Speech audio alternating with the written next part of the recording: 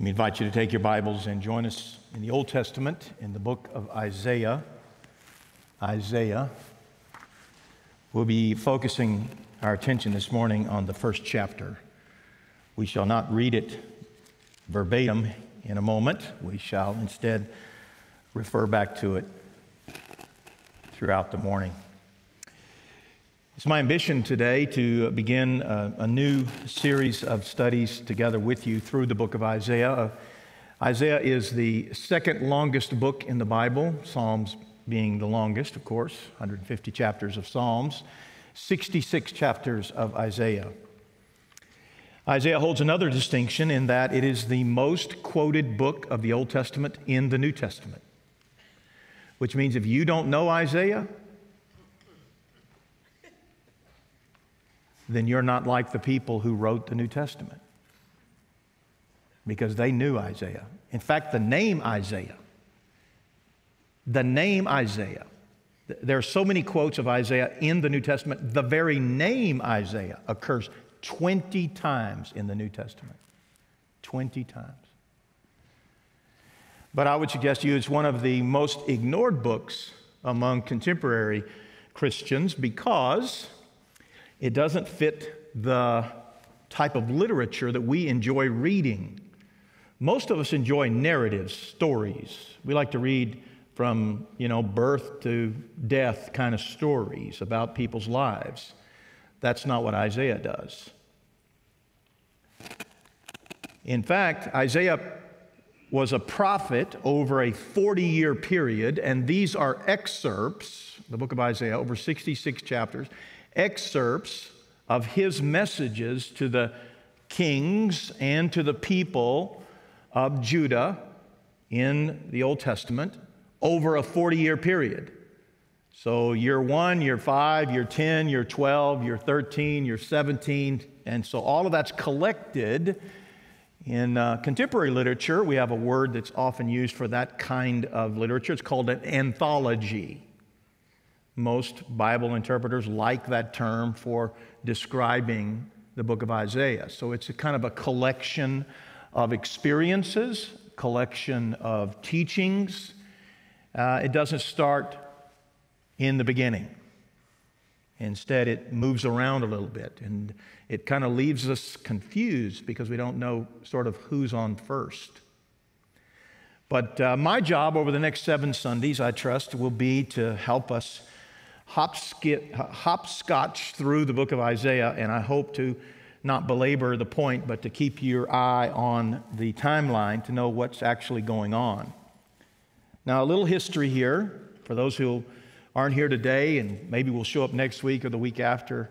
I hope not to repeat this, but I know that if you're not here today, and by the way, you don't know that you're missing this because you're not watching, perhaps, but if you're not here today, not paying attention, you'll miss out on this. Let me tell you that Isaiah was a prophet of what's called the 8th century BC, and essentially the last half of the 8th century BC, meaning that he is a prophet during the 700s and essentially between 750 and 700. So 750 years before Christ, Isaiah is the prophet. Now, he's not the only prophet. There are other prophets, Hosea, for instance, being perhaps among the most prominent, that also prophesied during this time. But Isaiah is if you will, the most significant because his book is 66 chapters. That's a lot of ink, a lot going on here. And because of the weight that the New Testament gives to Isaiah, we should understand it. So we shall do that. Now, let me help you with a bit of the narrative. There are 2 regions of Israel. There's the northern and there's the southern kingdom, and they are ruled by different kings. Universally in the north, Israel, the kings are bad. The kings do not follow the way of God. They are not devout. And they are universally so. You would look high and low for good qualities, devoted qualities of the kings in the north. As a result, God brings them under judgment, and his primary means of judgment in the 8th century was the ancient nation of Assyria, not Syria, but Assyria, the ancient nation of Assyria, led by the capital of Assyria was Nineveh. And universally, the Jewish people didn't like the Assyrians. Consider the testimony of the prophet Jonah. They don't like the folks from Nineveh at all. They don't like the Assyrians. They are bad people. But they command a wide swath of the ancient world. And Assyria has one thing in mind, and that is to gobble up weak countries. And they do it. And they come against the northern kingdom, and eventually they take them captive. And there is extra biblical history as well as biblical history to support all of those wars and battles and so forth. And so we know pretty closely exactly what happened in the north. As a result of their success in the north, they continued to march south. And eventually they came to the border, the northern border of Judah. Now, Judah is led by some bad kings, the kings that Isaiah begins to talk to. The most prominent of those would be Ahaz. Ahaz, not a good man. He's the leader of the south, the leader of the nation of Judah. And Isaiah warns and warns and warns Ahaz. Then Ahaz is taken off the scene, and he is replaced by Hezekiah. Now, many of you know that Hezekiah is a good king. Hezekiah brings reforms in Judah. Hezekiah is a man who has Isaiah in his ear, and he pays attention to Isaiah somewhat. Like many kings, some days they think their advisors are smart, and some days they think their advisors are not so smart. And in this case, the advisor of Hezekiah is Isaiah, the man of God. It's not a good thing to reject the man of God.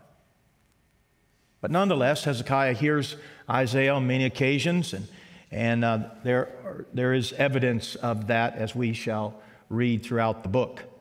So those are the sort of the major characters. Assyria is the enemy that God intends to use to bring judgment against Judah.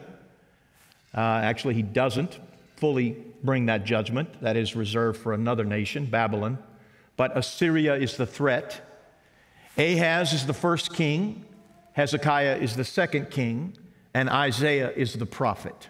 So those are the major personalities you'll want to keep your eye on as you reflect on these warnings in the book of Isaiah.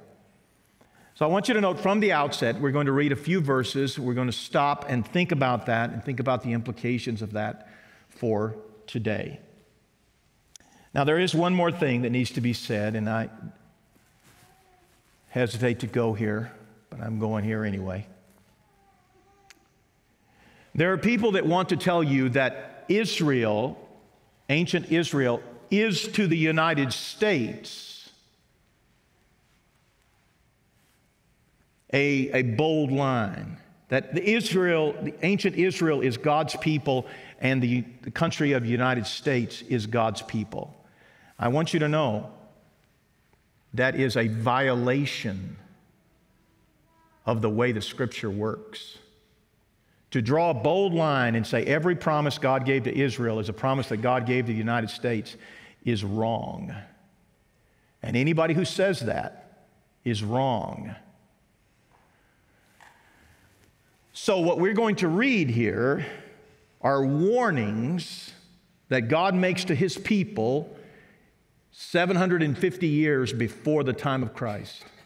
He warns them and warns them and warns them and warns them, and then eventually He's going to follow through on His warning. He's going to bring judgment. And many people want to take those warnings and apply them to the United States. Now, I will tell you, God can do whatever He wants. God may have the same level of warning in mind for the United States. He may have the same level of disregard, or if you will, judgment on the United States. He may, let me emphasize, He may, in fact, be planning to do just that. But one thing is for certain, the people He is talking to in the Old Testament are His people. most of whom have rebelled against him. So the bold line should not be drawn between ancient Israel and the United States, the majority of whom are not the people of God and never have been. The bold line should be drawn from ancient Israel and the church. The church, who every last one of them profess to be the people of God. So the warnings that we read in the book of Isaiah are designed to be applied to the church. It is the church that needs to hear this. I've said to you before, I am a patriot. I love the United States. As a kid, I lived on an Army post for 2 years. I would have gone in the Army, the Air Force, the Navy, the Marine Corps. I would have done it all had not God intervened in my life. I am a patriot. I love the United States. And I have great concern about the future of the history of this country, or the future of this country. I absolutely do. There's no doubt about it. But I do not share the view that the United States is the modern manifestation of ancient Israel. So if that bugs you, let's talk about it. You can buy lunch or I'll buy lunch. I don't care. Let's talk about it. Let's talk about why and why not. But one thing is surely certain, that when God makes promises to His people in the Old Testament, His people in the New Testament need to think rightly about it. How do I know that? Because Isaiah is quoted again and again and again by the New Testament writers as if the promises of Isaiah apply to the New Testament church. Remember, the Apostle Paul is preaching throughout the Mediterranean world. And by the way, Paul quotes Isaiah more than any other New Testament writer. Paul is quoting, he's moving across the Mediterranean world. He is not preaching primarily to Jews, though he is in the beginning. He himself a Jew, right? A trained Jew, a trained lawyer type Jew. He has a brilliant A times B equals C kind of mind. He thinks legally about the will of God and the way of God. He has a brilliant mind, and he's speaking initially to Jews, but then he moves immediately to the Mediterranean world. And I would ask you, what does a Greek person take away from Paul's writings when he quotes Isaiah, if in fact Isaiah is all about Judaism? A Greek person there's no room for him in that conversation. We would say the same thing today. If Isaiah is all about the United States, then what does a person from South America benefit from reading Isaiah? What does a person from Africa benefit from reading Isaiah? I will tell you, it's not possible to find a benefit if, in fact, that premise is true. It's not true. But it is true that the people of God exist on every continent in the world today. It is true that there are millions and millions and millions and millions and millions of Christians on these continents, and they care deeply about the Word of God and the way of God, and they want to hear from God, and they want to hear from the book of Isaiah. Do not draw a bold line between Isaiah and the United States. Do not do that. So what do we see in Isaiah? Well, we begin where Isaiah begins. So let's read a few verses. Verse 1. The vision of Isaiah, the son of Amoz, which he saw concerning Judah and Jerusalem in the days of, and these are the last 4 kings of the southern kingdom during the time of Isaiah's life. Uzziah, Jotham, Ahaz, and Hezekiah, kings of Judah. Hear, O heavens, and give ear, O earth, for the Lord has spoken. Children have I reared and brought up, but they have rebelled against me.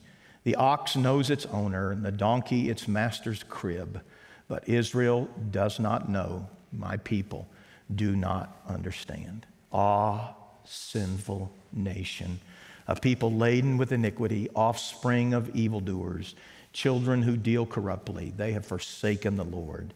They have despised the Holy One of Israel. They are utterly estranged. Why will you still be struck down? Why will you continue to rebel? The whole head is sick, and the whole heart faint. And from the sole of the foot even to the head, there is no soundness in it, but bruises and sores and raw wounds. They are not pressed out or bound up or softened with oil. Your country lies desolate. Your cities are burned with fire. In your very presence, foreigners devour your land. It is desolate, as overthrown by foreigners. And the daughter of Zion is left like a booth in a vineyard, like a lodge in a cucumber field, like a besieged city.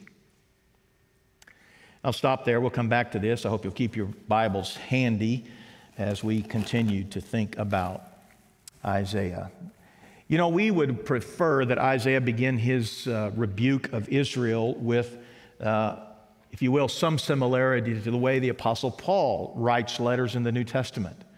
For instance, the Apostle Paul, as he writes letters, he usually begins by saying, I remember you fondly, and I thank you for your investment in me, and you know all the wonderful things you've done to me, and you remember the good times we've had, and so forth and so on. And I'm paraphrasing to make the point. The Apostle Paul always, except in one occasion in his letters, begins with a, if you will, a salutation of happy memories. And then you read Isaiah, and I mean, he just takes a machete from the jump. And he hacks them up.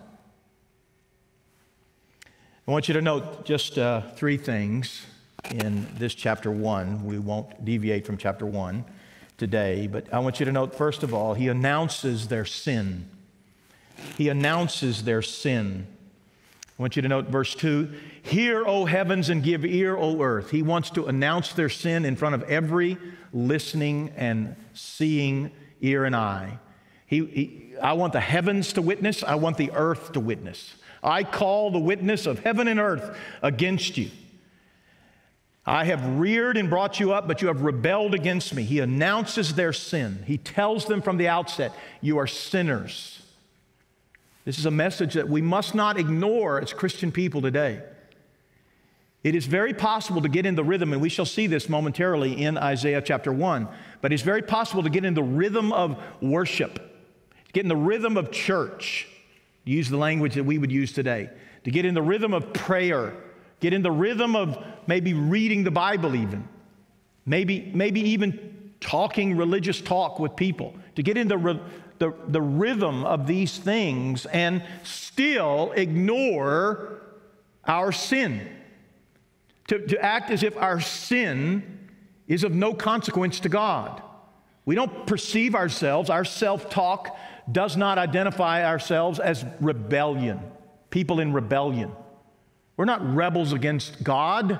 We're not deviants. We're not like those people or those people or those people, whoever those people are.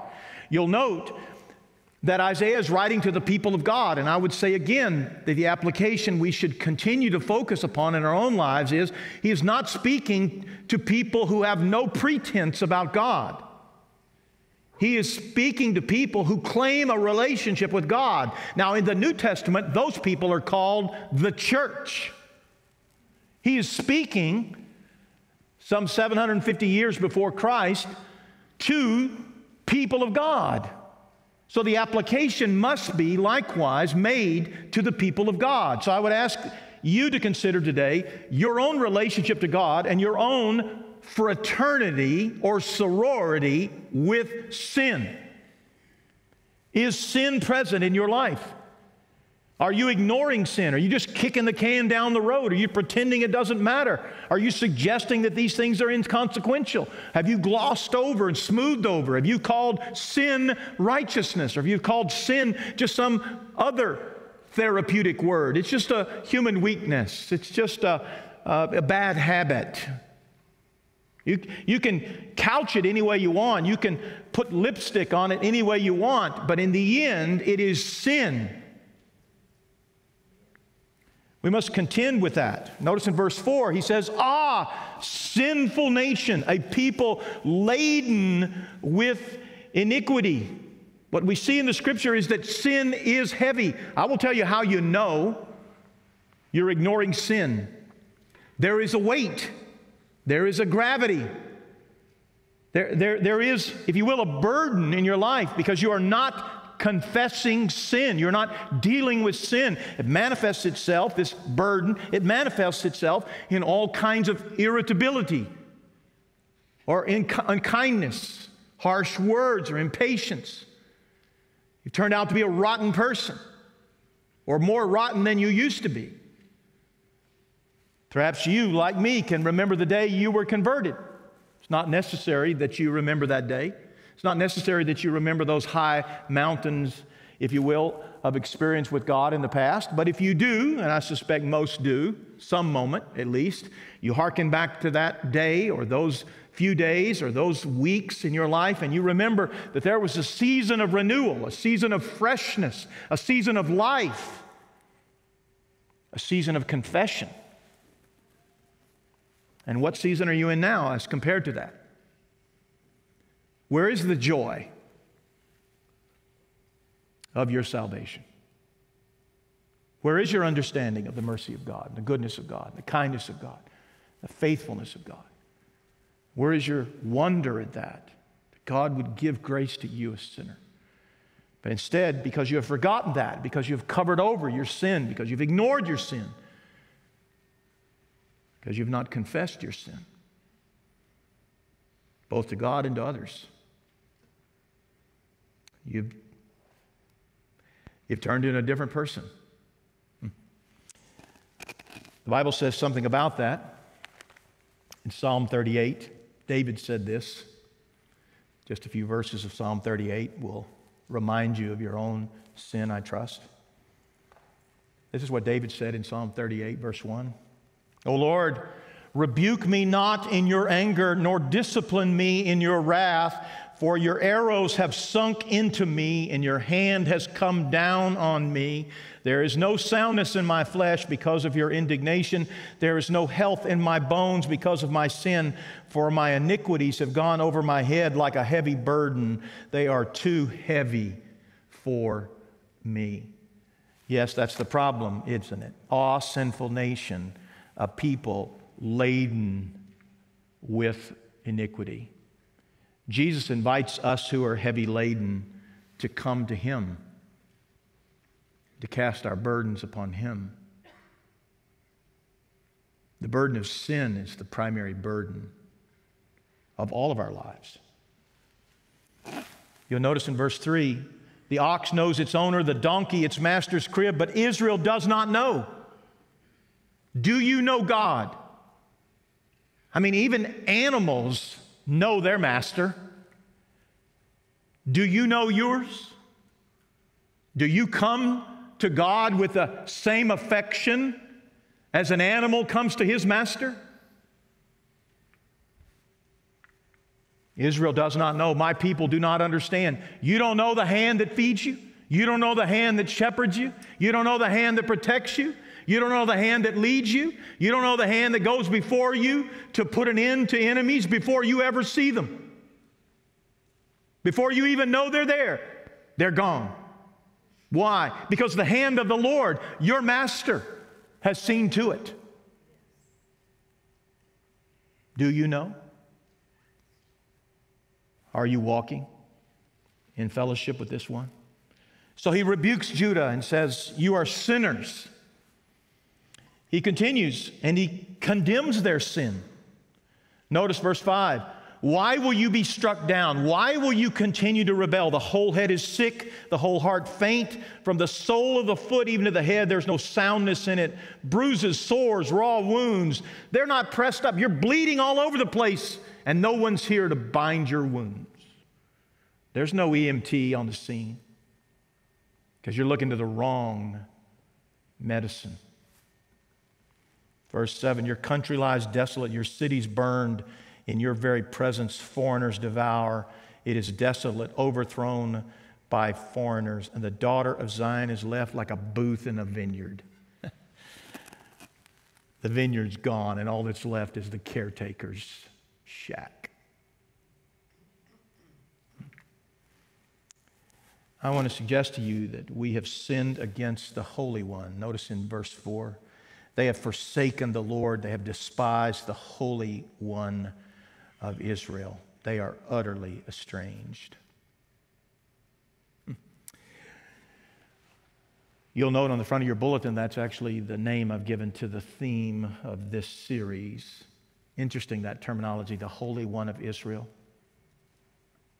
Holiness is a strange term for Americans, maybe Westerners of all kind, because we don't normally think in terms of true royalty. We don't normally think in terms of true deity.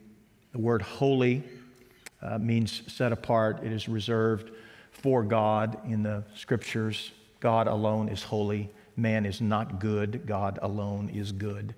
So holiness is the terminology the Bible uses for God in every way. But this phrase, the Holy One of Israel, is a very unique phrase. Interesting fact here. This will, I hope, encourage you as you read Isaiah again and again. That phrase, Holy One of Israel, is used 27 times in the Old Testament. 25 of the 27 are in Isaiah. It is a favorite term of Isaiah, the Holy One of Israel.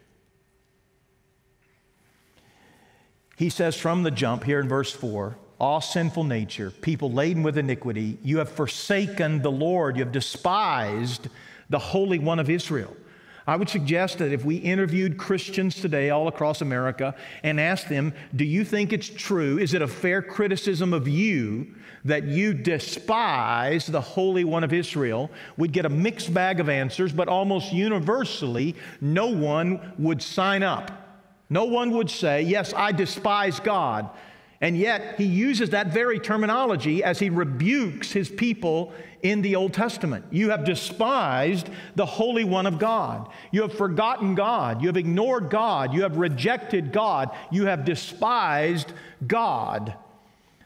Make no mistake about it, God is centered on himself. God is focused upon himself, and God would have his people likewise to do the same, to be the same. This is the nature of being God. When you're the God of gods, you answer to no one. When you're the God of gods, you bow to no one. When you're the God of gods, you don't split time with other people, the people of your own creation, who owe their very lives to you. When you're the God of gods, you deserve the affections of your people. You deserve the attention of your people. You deserve the admiration of your people. You deserve the worship of your people. The Holy One of Israel. Consider chapter 48 in Isaiah, just a couple of verses here. Verse 9. For my name's sake, I defer my anger. For the sake of my praise, I restrain it for you, that I may not cut you off. Behold, I have refined you, but not as silver. I've tried you in the furnace of affliction. For my own sake, I do it. For how should my name be profaned? My glory I will not give to another. The point that he makes there in chapter 48 is, I will not share my glory with you. I will not give to you equal time. I will not share time with you. I am the Holy One of Israel. In the company of God, we are to bow. In the company of God, we are to acknowledge his priority. He is the God of gods. He is the Holy One of Israel. We shall see this, as you would expect. We will consider Isaiah's vision in chapter 6 next week. Isaiah, in the throne room of God, recognizes the holiness of God. We will see this again and again throughout Isaiah. Our problem is we have brought God down to our level. And what happens when that occurs? We minimize God, maximize ourselves, and our lives go to pot. And if you will, the wake that follows behind us is unrighteousness. It's selfishness. It's self-pity. It's self-aggrandizement. It's all about me. It's not about God. Instead, consider the witness of Christ in the New Testament. Christ came as one who, though he was equal with God, humbled himself and took upon himself the form of a servant. A servant. And he came and he served mankind. He served God by serving mankind. He denied himself. He turned the other cheek. He went the extra mile. He received the stripes of condemnation. He ultimately was crucified. Why? Because this was the calling of God upon his life, to make much of God, to make much of the Father. I would ask you, if that's the witness of our Savior, how much is it less the witness of our own lives? What does God really want from us? In the Old Testament, God wanted faithfulness. As we shall read in the book of Isaiah, after the Assyrians came against the northern kingdom and captured them, they just kept marching. And they came to the northern border of Judah, and they basically said, it's time for you to cave in. You should surrender. What we've done to the north, we're going to do to you. And Hezekiah is ultimately going to be the king at that time, and Hezekiah is going to have a bit of a waffling moment, but eventually he's going to come around to trusting God. And God's going to protect him. God's going to protect him. Why? Because when God brought the affliction, when God brought the sadness, when God brought the threat of a foreign country who was going to come in and destroy them, Hezekiah looked to God. I would ask you today to consider, what is the purpose of God's work in your life today, in my life today? God has condemned our sin even as He has always condemned our sin, and we must not ignore His voice. Much has been made about the pandemic, and I have made a little of it in my own life here before you Sunday after Sunday over the last 10 months. I don't profess to be a prophet. I don't profess to know all that God is doing. I don't masquerade as anybody with that kind of insight. But I will tell you, friend, that among the things God is clearly doing is He's poking a finger in the eye of the church. Because this is what God does. God says it's time for you to wake up. You claim to be my people. Why aren't you living like it? You claim to be my people. Why aren't you serving like it? You claim to be my people. Why aren't you treating me like I deserve to be treated? Why aren't you regarding me as holy and righteous? Why am I not treated as the Holy One of Israel, the Holy One of your life? Why have you turned away? Why have you rebelled? Perhaps God would ask you today, why have you despised me? I don't know the answer to that for you, but I will tell you that God is working. As we just read in Isaiah 48, for my own sake I do it. How should my name be profaned? You know, at some point, God is sick and tired of people treating Him with disregard. At some point, God has a line, God has a limit, God has an edge. And when we get to that edge and cross over it, God says, that is it. I don't know if we're there. I don't know enough about that. Neither does anybody else. Stop buying their books. But I will tell you this, friend. You should and I should be taking personal inventory of our lives. Is the focus, is the hope, is the direction, is the command of our lives resident in the heart of God, or is it resident in the things of this world? It is not the nation of man that should capture our affections. It is the nation of God. And then he concludes in chapter 1, and he calls them to repentance. So he's announced their sin, he's condemned their sin, and now he calls them to repentance. Some of the most beautiful words in all the Bible, in my judgment. Notice how he phrases it in verse 18. Come now, let us reason together, says the Lord. Though your sins are like scarlet, they shall be as white as snow. Though they are red like crimson, they shall become like wool. If you are willing and obedient, you shall eat the good of the land. But if you refuse and rebel, you shall be eaten by the sword, for the mouth of the Lord has spoken. This is the refrain of Scripture again and again and again. God announces judgment, and then He holds out an escape. And that escape always is couched in terms of returning. Returning. Come home. Stop playing the field. Stop running off. Stop doing what you're doing or acting like you're acting, talking like you're talking, living like you're living. Stop pursuing those other idols, those other gods, those other objectives, those other world systems. Stop pursuing those things. Come home to the one who is faithful and true. Or, to use the language of Isaiah 1, to the Holy One of Israel.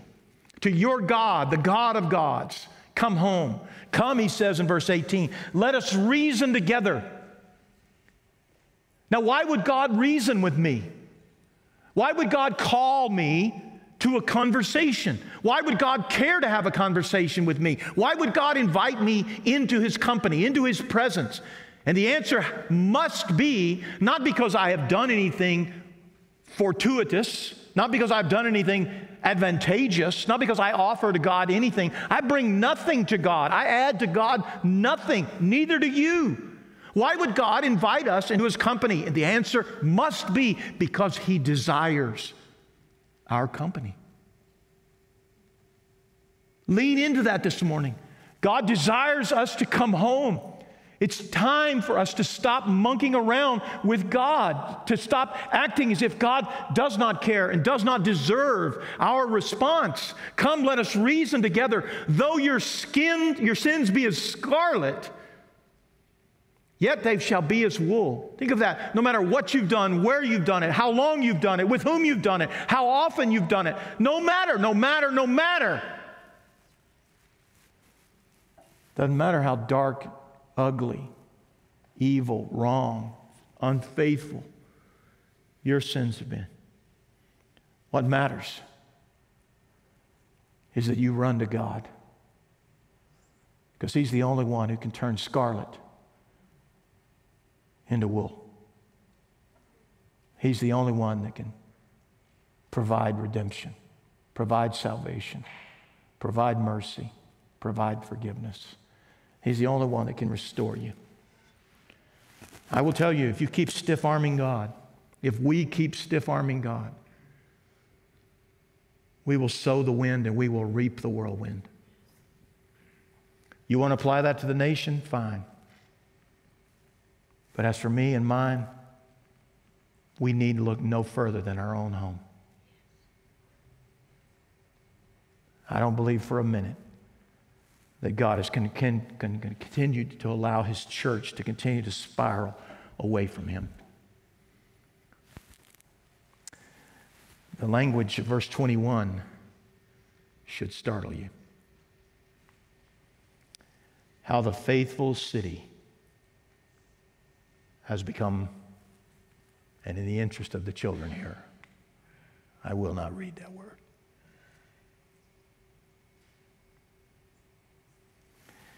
You see, when we are unfaithful to God, we are an adulterer. We're unfaithful to the one to whom we pledged our lives. We're unfaithful to the one who is faithful. We're unfaithful to the one who is good. We're unfaithful to the one who is holy. We're unfaithful. We're unfaithful. And the city has manifested that unfaithfulness again and again and again. Well, the city of God on this side of the cross is the church. So I've come this morning to invite you, O church, to consider your faithfulness. And where you've found yourself to be unfaithful, where the Holy Spirit is right this very moment, pointing a finger at you, then I beg of you to repent and to return to the one who desires to reason with you and to give you forgiveness. How can we expect God to bless us when we are so unfaithful? May God give us grace to return to Him, the Holy One of Israel. He and He alone is our God. Let us pray. Father, how we love you, thank you, worship you. We are guilty of sin. Lord, each one here is a sinner. We know that we are sinners, and yet, Lord, we have often ignored our sin, pretended it doesn't matter. We've just gone along our merry way. I pray that this morning, Lord, we will read Isaiah 1 and we will recognize that you take it seriously. And these verses that we have read, Father, they rebuke us, they challenge us, and then, Lord, they comfort us, because we know that the only way to deal with them is not to continue to pretend they don't exist, but rather to confess them and to be forgiven. Come, let us reason together with our God. Lord, what a sweet and kind and merciful invitation. Let us not miss it this morning for our own lives. Give us grace, much grace, and may the church of God, the church of Jesus Christ, the church that follows and names your name, I pray, Father, that we would repent and come home. In Jesus' name we pray. Amen.